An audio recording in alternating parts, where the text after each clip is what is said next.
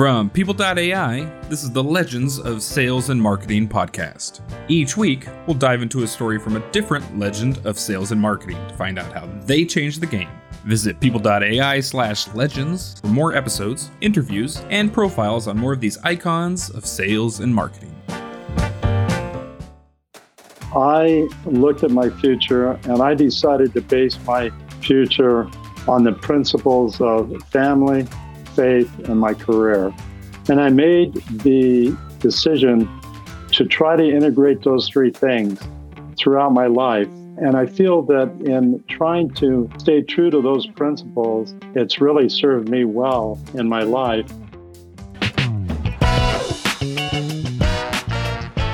Hi, folks. Today I'm joined by Paul Schreiber, former president of London Fog. If that name sounds familiar, it should. Paul's my dad. In honor of Father's Day, I thought I'd shine the spotlight on him. And while I may be biased, I can objectively say that he's a seasoned sales executive who eventually rose to take the reins of one of the most well-recognized retail brands of the 90s. Paul's path to the corner office almost got derailed before it started. As a kid, he had plenty of detractors. Ironically, adversity early in life taught him the lessons that would underpin his success as a sales professional and a business leader. We talk a lot today about understanding the buyer journey and creating value for the customer. On today's show, Paul shares a first-hand account of what those concepts really mean. Let's dive into the conversation. Dad, welcome to the podcast. Thank you, Justin. It's great to be here. I know you're a longtime listener. I like to say if I can't get my own dad to listen to the podcast, I have trouble, but it's great to actually be interviewing you today. Well, I must admit it's somewhat of a surprise, but I'm glad to be here with you.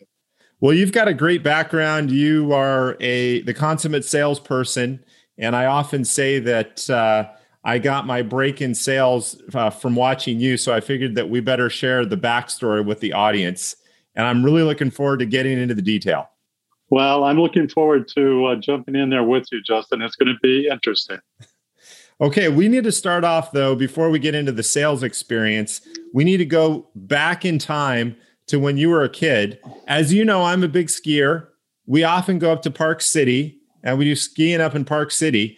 The thing I remember about Park City, it can get really cold up there. I was up there on one occasion, and the ski patrol actually pulled me over, and they said, "Hey, you got to get into the lodge because you got frostbite on your nose." And I didn't realize it at the time. It was about 19 degrees outside.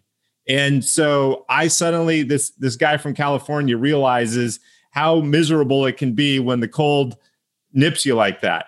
You also understand how cold it can get in Utah, but for a different reason. Why don't you talk a little bit about that? Well, let me just say, Justin, I think you're a little spoiled in that approach to being cold. When I was small, we used to sleep on the back porch of our house. And it was an enclosed back porch, but it had no heating. And so it was great in the summertime, but when it got cold, it got cold. And my parents would let us sleep out there, I guess, as long as they thought we could tolerate it and as long as we did tolerate it. And I didn't have a ski patrol person to talk to me, but I had a hot water bottle to keep me warm. And that hot water bottle would go at my feet. And it was hot to begin with. But when I woke up in the morning, it was ice cold. So you would jump out of bed quickly and run into the heated part of the house. Now, my parents didn't let me or my brother struggle with that all winter. So when it got into the deepest of the cold, our beds would be moved into the dining room area.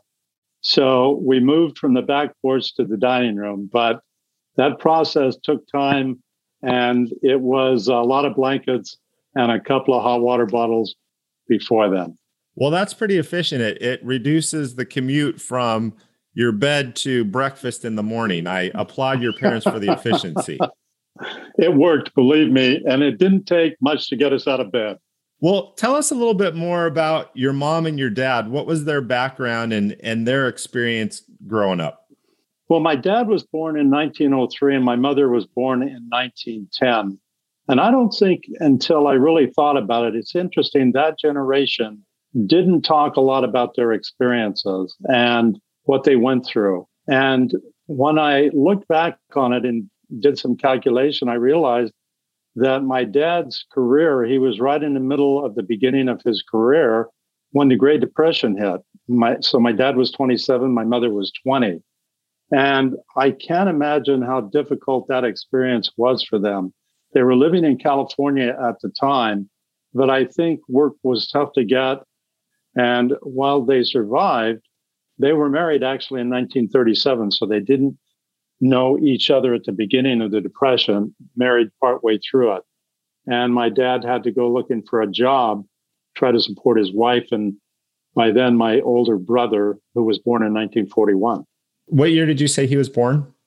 Well, he was born in 1903, and I looked this up because my dad talked about the St. Louis race riots, and I thought he told me he was in St. Louis during that time, but those race riots happened in 1917. So my dad must have been around 14 years of age. And so now I'm thinking that perhaps it was just the traumatic event of those race riots, what he read about them, what he saw in the newspapers about them that affected him so much. Mm-hmm. And it really had an impact on his life in terms of treating everyone as an equal, of appreciating people for who they are, not the color of their skin, not the jobs that they have. And my dad conveyed that to my brother and I all his life. So your dad ended up coming to Tooele, Utah, not a well-known place, and found a job with the government. Yeah, actually, he went to work. I don't know how. He said he found out about a job down in Utah. I didn't know much about it. It was in a little place called Deseret, and they were hiring. The government was hiring. So he got on a motorcycle and rode from Twin Falls, Idaho, to Deseret, and was hired by the U.S. government and worked for a while, and then sent for his wife and son, and they were housed in some kind of housing, row housing that was set up for the civilian workers that were starting in this munitions and research plant area that was new for the U.S. government. So you find yourself then in small town in Utah. You had a few reasons that you could have given up early in life. I know that school in particular was a challenge for you. Talk to us a little bit about that experience you had in elementary school. Well, I didn't realize that I had dyslexia, and I always had a hard time reading. And when I was in the third grade, we were living now we'd moved to Tooele Army Depot. And I remember the teacher always had me run notes home to his wife because he knew I couldn't read, and I couldn't read very well. So he felt pretty safe in saying anything he wanted to say to his wife and giving it to me, knowing I wouldn't be able to figure it out. And I had no idea that was his reasoning. I just liked getting out of class and running across the civilian part of the Army depot and taking this letter to his wife or whatever messages he had. But then we moved to Tooele, Utah when I was in the fourth grade. So we went into a new community and now into a small town. And we were kind of outsiders looking in. And my fourth grade teacher was named Mr. Lund. And I don't think he didn't know me very well. I didn't know him. And so judgment was made on the ability you showed in class. And I didn't do very well. And I remember the first parent-teacher meeting that we had with my mom and dad and me. And Mr. Lund was trying to be, I guess for him, nice, but he just basically indicated to my parents that I was failing. And, he didn't know what the problem was. I didn't seem that distracted, but I just didn't seem to get it. And you're, I think, being kind and diplomatic, but essentially Mr. Lund said, don't set your expectations too high with this guy. He doesn't have a lot of potential. He did say that, and I don't remember his exact words, but that was the implication of his discussion with my family. That must have been pretty hard for my parents. All right, so you're the outsider struggling in school. Mr. Lund has already passed judgment on you. Tell me about Mr. Buckingham, a very different character in your life. He was your Little League baseball coach. What role did he play? Yeah, that was Coach Buckingham. He was a great guy. I was left-handed, so I played first base, and they didn't have many left-handers that were trying out for teams in Tooele. And so I got on this team, McFarland and Hollinger in Tooele, and I played first base, and I played every game, but I couldn't hit worth a darn. And I don't know if that had something to do with my dyslexia, but it was just really a struggle. And I would strike out a lot, and I'd be upset. And the coach would be, that's okay, Paul, you'll get him next time. We'll practice on this. And so I would go to every practice and work hard at trying to hit the ball. And Coach Buckingham was a good people person. He related to young people. He related to teenagers. So he was a totally different character than Mr. Lund. And I got to that point in my time in baseball, coming to the end of that Little League experience. And of course, there's got to be a game in which you're either going to make all the difference in a positive way or in a negative way. And that happened to me. I was coming up to bat, and it was the bottom of the ninth. There were runners on second and third, and I wanted to hit.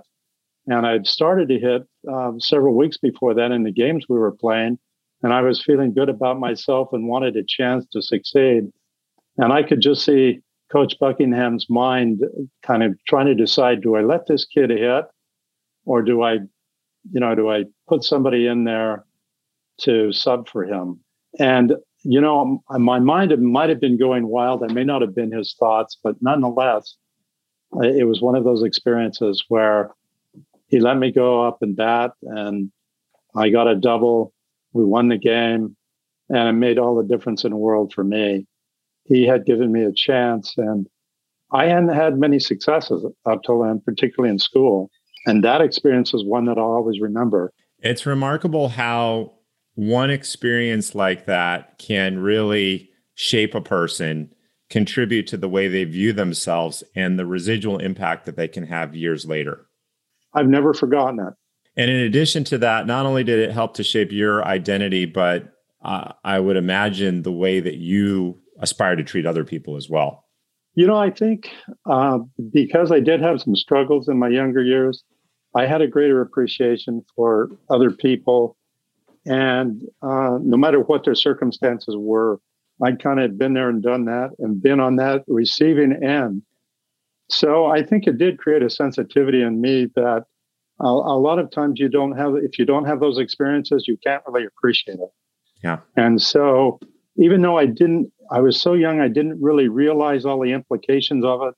It did have a transformational role in my identity. And I am grateful now that I look back on those experiences. It really prepared me for other things. Working hard was something I had to do just to be kind of average with everybody else around me. It paid off in terms of music as I went on. I went out of sports and into music, and I just worked hard as I had in baseball. And again, there was a band director who recognized somebody who, through just sheer effort, is doing a lot better than perhaps some of the best students you might expect to be the leaders and the best musicians. And so that prepared me for a success in a musical career in high school from the standpoint of band and playing the clarinet. Baseball turned out to be a positive experience. Band was a positive experience. I want to emphasize, though, that for you, it wasn't just about baseball and band. There were some pretty tough spots there as well. Let's talk a little bit about the infamous smelter. Most people aren't going to know what a smelter is. So I think you need to start by explaining the concept of a smelter, and then tell us about the job that you had there. Well, there was a lead and zinc smelter in the foothills of Tooele, Utah, and it employed a lot of people, and it was a lot of unskilled labor. And I'm sure there was skilled labor in there, but the jobs that people that were substituting for some of the workers up there were mostly going into unskilled kind of labor work. It was a dirty job. You had to have coveralls, a helmet, goggles, a respirator, and you were breathing a lot of things that just were not very healthy. And the experiences were somewhat dangerous. They didn't really say much to you, but you were working around a lot of equipment that if you got tangled up in it, it would be disastrous. So were you ever around when these kinds of catastrophic accidents happened? Well, one of the things that convinced me that I really didn't want to work there much longer was an accident that happened to a young man about my age. I wasn't in the same immediate area as him, but we were doing about the same jobs, which was shoveling dirt and mud and ore onto the conveyor belt that had spilled off as it was going across large tracts of conveyor belts. And he got his sleeve caught in the conveyor belt and could not get untangled. They couldn't turn the belt off soon enough, and it ripped his arm off. And I don't think until then I had a recognition or a realization of how dangerous things can be and life can be. And it was a difficult time for everybody that was around that area, for everybody at the smelter. Kind of made you realize that you couldn't take anything for granted and had to be careful. So coming from that kind of a background, I can see why sales as a profession had its allure, certainly not the same kinds of occupational hazards that you were used to. How did you break into sales in the first place? I was finishing my career at the smelter for the reason I just explained. Plus, I'd recently just been married. She was in retailing already. And so for one of our summer experiences, we worked and hired on at ZCMI in Salt Lake City to work retail. And I had never done that before. And it was just much more alluring than what I'd been at the smelter.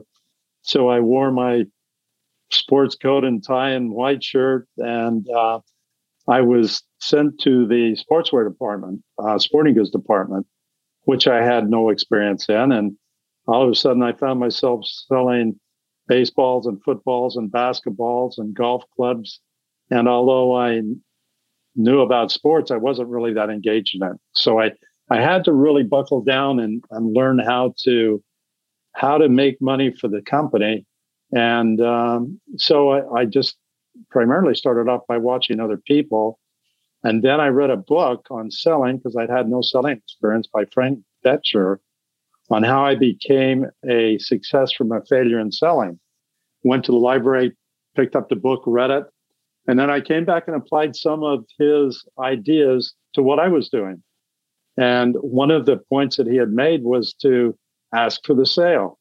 And I noticed all my colleagues were just going up to customers and, striking up a conversation, giving them information. And then right at the end, when the customer was interested, they'd say, well, if you have any more questions, give me a call. I'll come over and help you. And so instead of doing that, I closed the sales.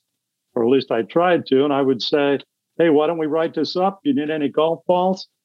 And I was going after that golf business because it was the biggest ticket item in the department. And by the end of the summer, I had sold more golf clubs and accessories than anyone in the department. So Frank's ideas paid off. Going back to the experience you had when you were younger, obviously you struggled in school, but you learned the value of hard work. And I see some threads coming through into that first sales experience where you were out there hustling, you were trying to learn the business. And in the end, that's really what distinguished you. Well, and I think that's true in life. And you're right. Those early experiences were hard. And I had to try to figure out every way I could just to get by and to keep up with the rest of the class. And in many ways, it just helped me do that. But as what I found out, when you get out into life a little bit, people have a tendency a lot of times to just kick back. And that's not what I had experienced all through my life up to that point.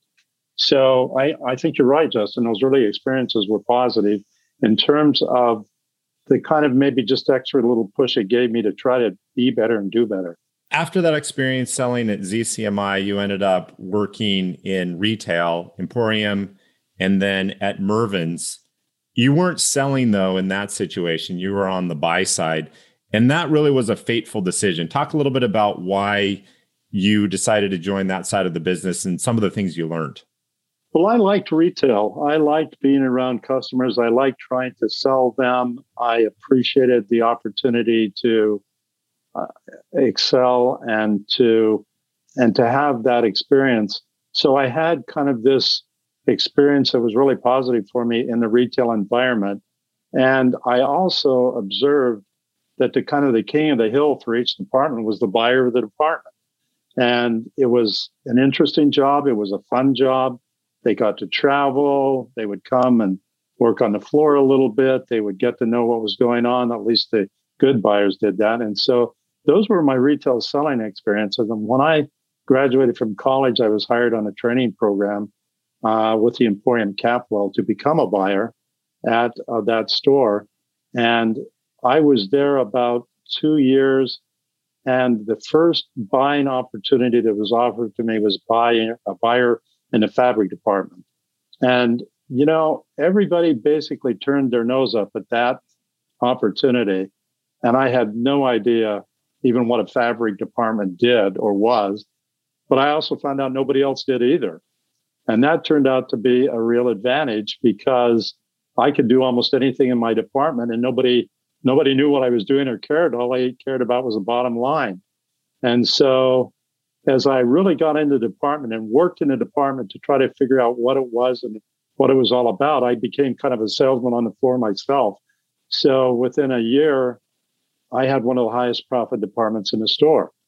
I think the Emporium realized that they didn't want to lose me, so they tried to offer me a more important buying position, but I left and went to Mervyn's because I saw that as a future of the business. And within a couple of years, I found myself as a buyer in the outerwear, sweater, activewear, and swimwear department. So I was buying all those items. And the fabric buying job, it helped me a great deal because I understood fabrics now and I knew what to look for and what it was and what it meant. Typically on the show, we talk to people that are from the tech industry. But what I find fascinating about some of the things you're describing is the way that the hallmarks of success translate. This idea that you can take a different approach and discover new ways to drive profitability, to drive sales, this willingness to go outside of the box. And as a result of trying something new, demonstrate that there's new possibilities out there. And that's something that's applicable in retail. It's applicable in tech. That's a universal principle. That's true. And I think it's true in the trajectory of my career because I had experiences that seemed to build on the other. Who would have thought that a fabric buying job that nobody wanted would help me in my next position? Because now I understood fabrics better. I could better gauge what I was buying, whether it was good quality, not good quality, what somebody was telling me was this or that. I knew it because I knew fabrics. And that translated into my next job at Mervyn's. And that also translated in my job following that. So one built upon the other throughout my entire career.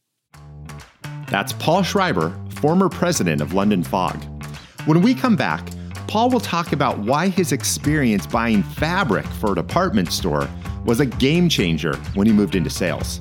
Stay with us. I'm Justin Schreiber, and you're listening to Legends of Sales and Marketing. Welcome back. I'm joined today by Paul Schreiber, former president of London Fog. Most people agree that successful salespeople are passionate about their customer. But are they passionate enough to put their own job on the line? Well, if you're Paul, the answer is yes.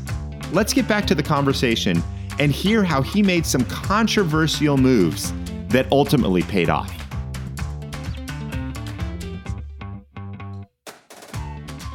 Yeah, let's talk about that next job. You went to work for Pacific Trail. You were selling jackets wholesale to the retailers. Tell me a little bit about what life was like as a salesperson working for Pacific Trail. Well, I made that transition from buying to becoming a wholesaler and selling to buyers because although I liked the buying responsibility and opportunities and travel it offered me, I didn't like the time that it required. Not only was there a lot of traveling, but you had to work every holiday. You had to work in your departments a lot, or at least I did, because I couldn't do my job well unless I knew what was going on right with the customer. But it took up all my time. And I really wanted to spend more time with my family. There was you and 3 other brothers. And so I wanted to enjoy some of that experience. Wholesale offered me that opportunity because you worked really hard several seasons of the year, but you had a lot of downtime. And so that offered me not only an opportunity to make more money, but an opportunity to have a great deal more freedom. So I started to look for a company that would have an opening in that wholesale area. Pacific Trail was a company I was buying from as a buyer. I approached them and told them I was interested in coming to work for them. I loved outerwear. And they had an opening. Shortly after my initial conversation with them, we had a few interviews. I went to work for them, kind of took a step down and became a salesman, but it offered me a lot of opportunity to use what I'd learned in buying to translate that into selling to those same retailers that I once was. So I had an opportunity and experience that a lot of my fellow salesmen with Pacific Trail, and I found out around the industry, had never had. They'd gone directly into selling from school or wherever they came from. And I had built this junior part of my career in the retail arena. So I knew what that was all about, and it was a smooth transition. So you would be on the road early in the morning with a station wagon full of jackets. You'd call on these small retailers. You took a little bit of a different approach as you sold to these individuals. Can you talk a little bit about how you changed things up versus your predecessor who was calling on the same accounts? Well, my predecessor had been very successful, and I kind of inherited his territory because he became the national sales manager. And so I took over his territory. And as I went around to some of the stores that he had sold, particularly the smaller stores, I found out that he, in many cases, had just oversold the stores. He had and sold them product that was somewhat selling for them. But when I went into their back stock rooms, they had way too much inventory for the size of their stores. And that really bothered me because I'd never been one to mislead either my customers or the people that I worked with or worked for, or my whole life had been one of kind of trying to deal from a position of honesty. And I was really disturbed by what I saw that Chuck had done. So when I went into my retailers, I had to initially kind of encourage them to buy less, and in some cases, not to buy product that they had been buying in the past because they already had a supply that would last them for another year and a half. And so initially, I took some hits in my selling to these retailers, but I started to build a business and develop a trust with the retailers that if I recommended something, they would do it. And we would together see the results and the success that they had. And I carried that into the department store arena as well. And I had a successful territory, and I enjoyed the job. And I think I enjoyed the job so much because I felt a sense of self-satisfaction at what I was doing was making a difference for the people I was working with. And that was satisfying, as well as financially, it was positive also. Because of your background as a buyer, you were able to recognize those issues with inventory and really could empathize with those buyers because that used to be your job. I knew how hard it was for a buyer to be successful. And I knew the pressure, particularly from a larger department store arena, but even from a small store that where an individual was just trying to make a living, how important it was to be successful and to have help in being successful. And so I think my philosophy was that to try to provide what that retailer needed. And it was different in most of the circumstances. You had to adapt your selling to the needs of the customer. And that worked out well for me and for them. Well, I have a couple of memories from that era. Obviously, I had a different point of view. I was probably 11 or 12 at the time. The first was that there were certainly more than one occasion when you'd be up and on the road at 3 or 4 in the morning to get to your accounts. In hindsight, I recognize you probably could have gone the day before, stayed at a motel and made the sales call. I think that probably had something to do with the fact that you wanted to be home at night. But then there were always those times when you would take my brothers and I on the road with you, and you always tried to work something in that we would enjoy. So we would go to the amusement park, we'd go see a movie, And I remember thinking to myself, my dad has the best job ever. He goes and sells a couple of jackets and then he hits the roller coasters. I felt the same way. I mean, I loved the work. It was independent. As long as I made the bottom line and was contributing to my company's success, they didn't care what I did or how I did it. So I could build my territory around those things that were important to me. And it was great to take you guys with me. First of all, I wasn't by myself, and I had some guys to keep me company. And so there was this ideal situation, kind of at a time that probably doesn't exist anymore, when you could make it on your own and be on your own and do what you wanted. And as long as you applied yourself, you could be successful doing that. And to be honest with you, a lot of salesmen had trouble with the job because they could not discipline themselves to do what they had to do when they had to do it. But if you build around that, you could have a great time. And it was a lot of fun. Probably one of the most fun I guess that's the right word. It was one of the most satisfying times in my life in terms of experiences of independence. So that was the early to the mid 80s. All good things must come to an end. That industry was being turned on its head, and the large department stores were moving in. Can you talk a little bit about the shift in the industry and how you personally responded?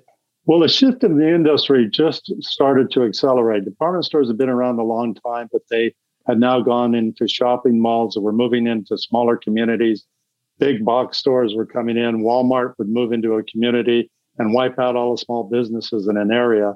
And when I first went with Pacific Trail, we weren't a big company, but we had probably 80 to 100 salesmen nationwide. And we went up to a sales meeting one year. They took a picture of all of us. We were on a staircase in a hotel in Seattle. We were all kind of lined up on each step. And my partner, Jeff Monson, had kept that picture on his desk. And as this transition started to take place from large retail companies eating up the smaller companies, and then even the large stores starting to shrink their buying staffs and moving from regional buying staffs to more national buying staffs, the industry started to dry up, not only from a retail standpoint, but a wholesale standpoint. And every time we lost a salesman, my buddy Jeff would take a little yellow sticker and put it over this guy's face. And when he started to do this, there were maybe 6 or 7 or 8 yellow stickers on there. And within a matter of, a short amount of time, less than 2 years, I looked at his picture one day and like 3/4 of the sales staff was gone. And little yellow stickers were appearing more and more on them. And I realized that I had to either move up in the business I was in, or I had to move out and into some other occupation, because it just wasn't going to be around in another few years and a shorter amount of time than I had even anticipated. So I started looking for first opportunities in my company for management positions that would put me over a broader area rather than just California, where I was based. Again, I'd had good retailing experiences. Pacific Trail liked me. And when a regional manager position came up, because that person had moved up to the national position, I was hired as the regional manager for Pacific Trail, and I covered not only the West Coast, but all the way back through the Midwest into Des Moines, Iowa, all the way back. That was the West Coast region. So I covered a big area. But that's how much things had shrunk. You didn't need that many people anymore. We had a East Coast and a West Coast regional rep, and I was a West Coast and covered 3/4 of the country. And then from there, you went on to become the national sales manager. The industry is shifting. It's always a challenge to get to the key decision makers. You had to continue to innovate as well and figure out how to get the job done. Can you talk a little bit about some of the strategies that you used once you became national sales manager to crack those big accounts?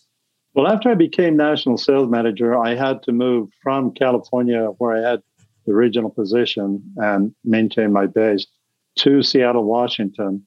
And when I got into that position, one of the problems we were having as a company was getting our message out to the key decision makers in these big retail stores.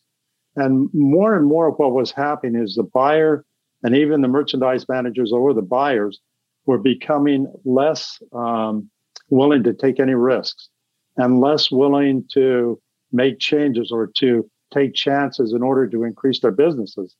And we were having trouble getting past that level of management into initiating ideas and concepts that we thought would be very successful for them as well as them for us. And so I started to call on presidents of these department stores and introduce myself. And I was surprised that I got through to them quite easily. And I told them who I was and told them that our company had some ideas that would be an increase in business for them and also for us. But if they would give us a chance to make a presentation to them, let me bring my merchandising and design team with me and the salesmen in that area. And they put together on their side a management team that went all the way down to the buyer.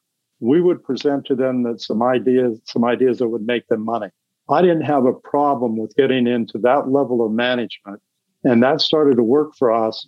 And we, at that point, had been merged with London Fog Industry.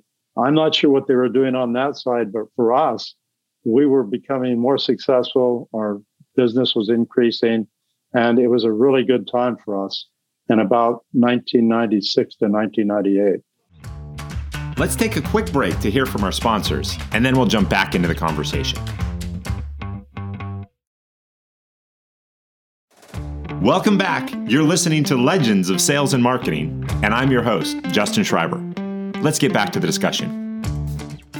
There's a great series called Horatio Hornblower, and it's about this seaman. He starts off as a midshipman, and eventually he becomes the admiral of the entire British fleet. And each book is about a different promotion, but it talks about how he takes the experience from the previous year or two and rolls that into his current experience and continues to parlay that. I was thinking about that as you're describing your trajectory. You started off selling fabric, bolts of fabric, and now here you are, national sales manager for Pacific Trail, using all the knowledge that you gleaned from selling fabric, using all the knowledge as a buyer at Emporium and Mervyn's, using all the knowledge selling to individual and it just continues to get bigger and bigger, but you're able to draw that in. And now you're calling on the presidents of department stores and you're offering these very novel solutions to help them solve the problems that they have. Well, it was, again, a positive experience. And it seemed so natural to me from the standpoint of, the solution shouldn't have been that unique. But for whatever reason, not for whatever reason, I think there was a legitimate reason there. You just found out the needs of the retailers and found out who you had to reach out to in order to get their attention. And once we kind of figured that out, we were having great success. And we were offering a product that wasn't that widely distributed in the department store arena as well. A rugged outerwear brand, Columbia was still quite, they had their own stores selling. They weren't selling department stores at that time. So there wasn't an rugged outerwear brand that had that much competition in what we were doing. So it was a natural fit for us. You mentioned London Fog. Can you talk a little bit about who London Fog was, what that brand represented, and how London Fog and Pacific Trail came together? It's a great story because London Fog started long before our company did. It started in 1923, and they had built their business, particularly in the raincoat arena, early in its career. And by the mid-'60s, early '70s, London Fog was selling 2/3 of the raincoats in the United States. And they went in from the raincoat arena to outerwear as well, but it was more of an urban brand of outerwear. So it was a spin-off of what they were doing in the raincoat business. So they kind of represented a dress casual outerwear brand. Pacific Trail represented a rugged outdoor brand. London Fog, after the 70s, had gone through some management changes, and they were public, then they went private, then they went public again. And in doing that, they had accumulated a lot of debt, and the company had lost its focus. And so it went from this most recognized brand in the United States, and even was in the 90s, to a brand who was starting to struggle because they had so many internal turmoils. And they had proposed, our company was a privately owned company. And in 1992, the ownership sold Pacific Trail to a holding company. The holding company got together with London Fog. London Fog was a large volume company, but had made no money. They were in the red. And Pacific Trail was a small company that had no debt and great profits. And so this holding company sold Pacific Trail in a merger with London Fog, and we kind of kept the company separate. We were on the West Coast, London Fog was on the East Coast. But we all reported now in the corporation of London Fog Industries. You actually ended up going on to become the president of London Fog. There were a lot of challenges that you inherited. What was your formula to turn London Fog around? Well, when I went into that position, London Fog was in chaos. Pacific Trail was still doing quite well and basically carrying the corporation. London Fog had created a debt of $125 million for the corporation. Outlet stores were just bleeding money. And that wasn't my major focus, but my major focus was to try to reposition the brand and to try to increase the revenue of London Fog to where we started to make some money rather than just continue to lose money. And when I was asked to be president, I moved my family and I from Washington. It was basically my wife and I then. All your brothers had graduated from school. And we moved back to New York City in 1998. And the first 6 months of that job was continuing to try to reduce expenses. And so it was a really difficult time. We had to go through and even eliminate more people in the company from sales to merchandising and try to get the expenses as low as we possibly could. And at the same time, I hired a new marketing director with the president of the corporation, Bill Dragon, approving that hire out of New York. And she and I had made the decision to try to reposition the brand by producing an advertising campaign that showed a younger customer and something that was more relevant for the customer in that time frame of 1999 through 2000, 2001. And the younger customer had a lot of disposable money, but they weren't buying London Fog. So our first idea was to try to reposition a brand through a younger advertising campaign, and then to go to the retailers, show them this change in London Fog and get their support for what we were doing, because the brand was still well known throughout the country. Going back to the solution that you pulled together, one of the things that stood out is you had a talented partner, merchandiser that came together. You guys had a strategy, but you realized that ultimately to make it work, you had to bring the retailer in to the conversation. You were bringing them in and saying, we want to build this partnership with you. That was our approach. And I think we got some initial success. As you look back across the arc of your career and more generally your life, if you had to nail it or boil it down to one thing, what is that one thing that you feel has made the biggest difference for you? Well, when I was young and in my beginning journey, I would say the one thing that I did that I think made a difference for me was I looked at my future and I decided to base my future on the principles of family, faith, and my career. And I made the decision to try to integrate those three things throughout my life. And when I look back now on over 50 years of those experiences, I have a greater appreciation for having done that. And I feel that in trying to stay true to those principles, it's really served me well in my life. And I feel a great sense of peace when I look at the results I achieved. So I would say that one decision early in my life made all the difference to me that I can look back on now and feel really good about it. You know, I remember going to work with you on one occasion. I was probably 12 or 13, and we were coming out of your office. There was a security guard seated at the door. You went up and talked to him. You knew his name. You knew what was going on with his family. Well, at that age, I figured my dad must have been the most important guy in the building because he knew the person with the gun and the badge. And I assumed that the person with the gun and the badge was the boss of everything. So I was very impressed that you were on a first name basis with the security guard.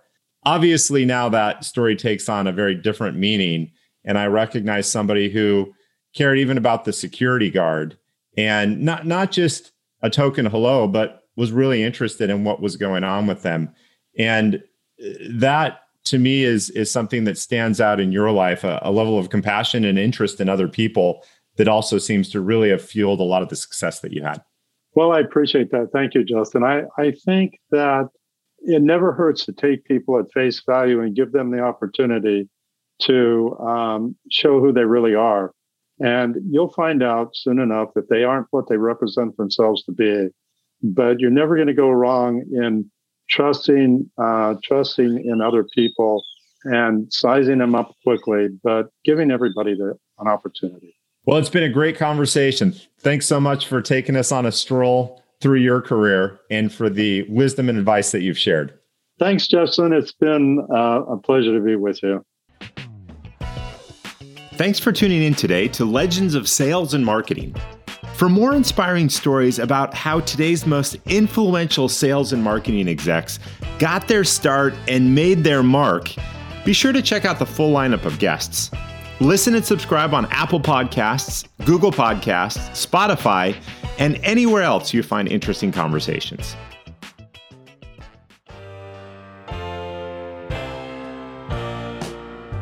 This podcast is brought to you by People.ai. People.ai auto-populates CRM with business activity sourced directly from sales teams' inboxes. Visit People.ai to learn more about how sales and marketing teams can harness business activity to unlock growth.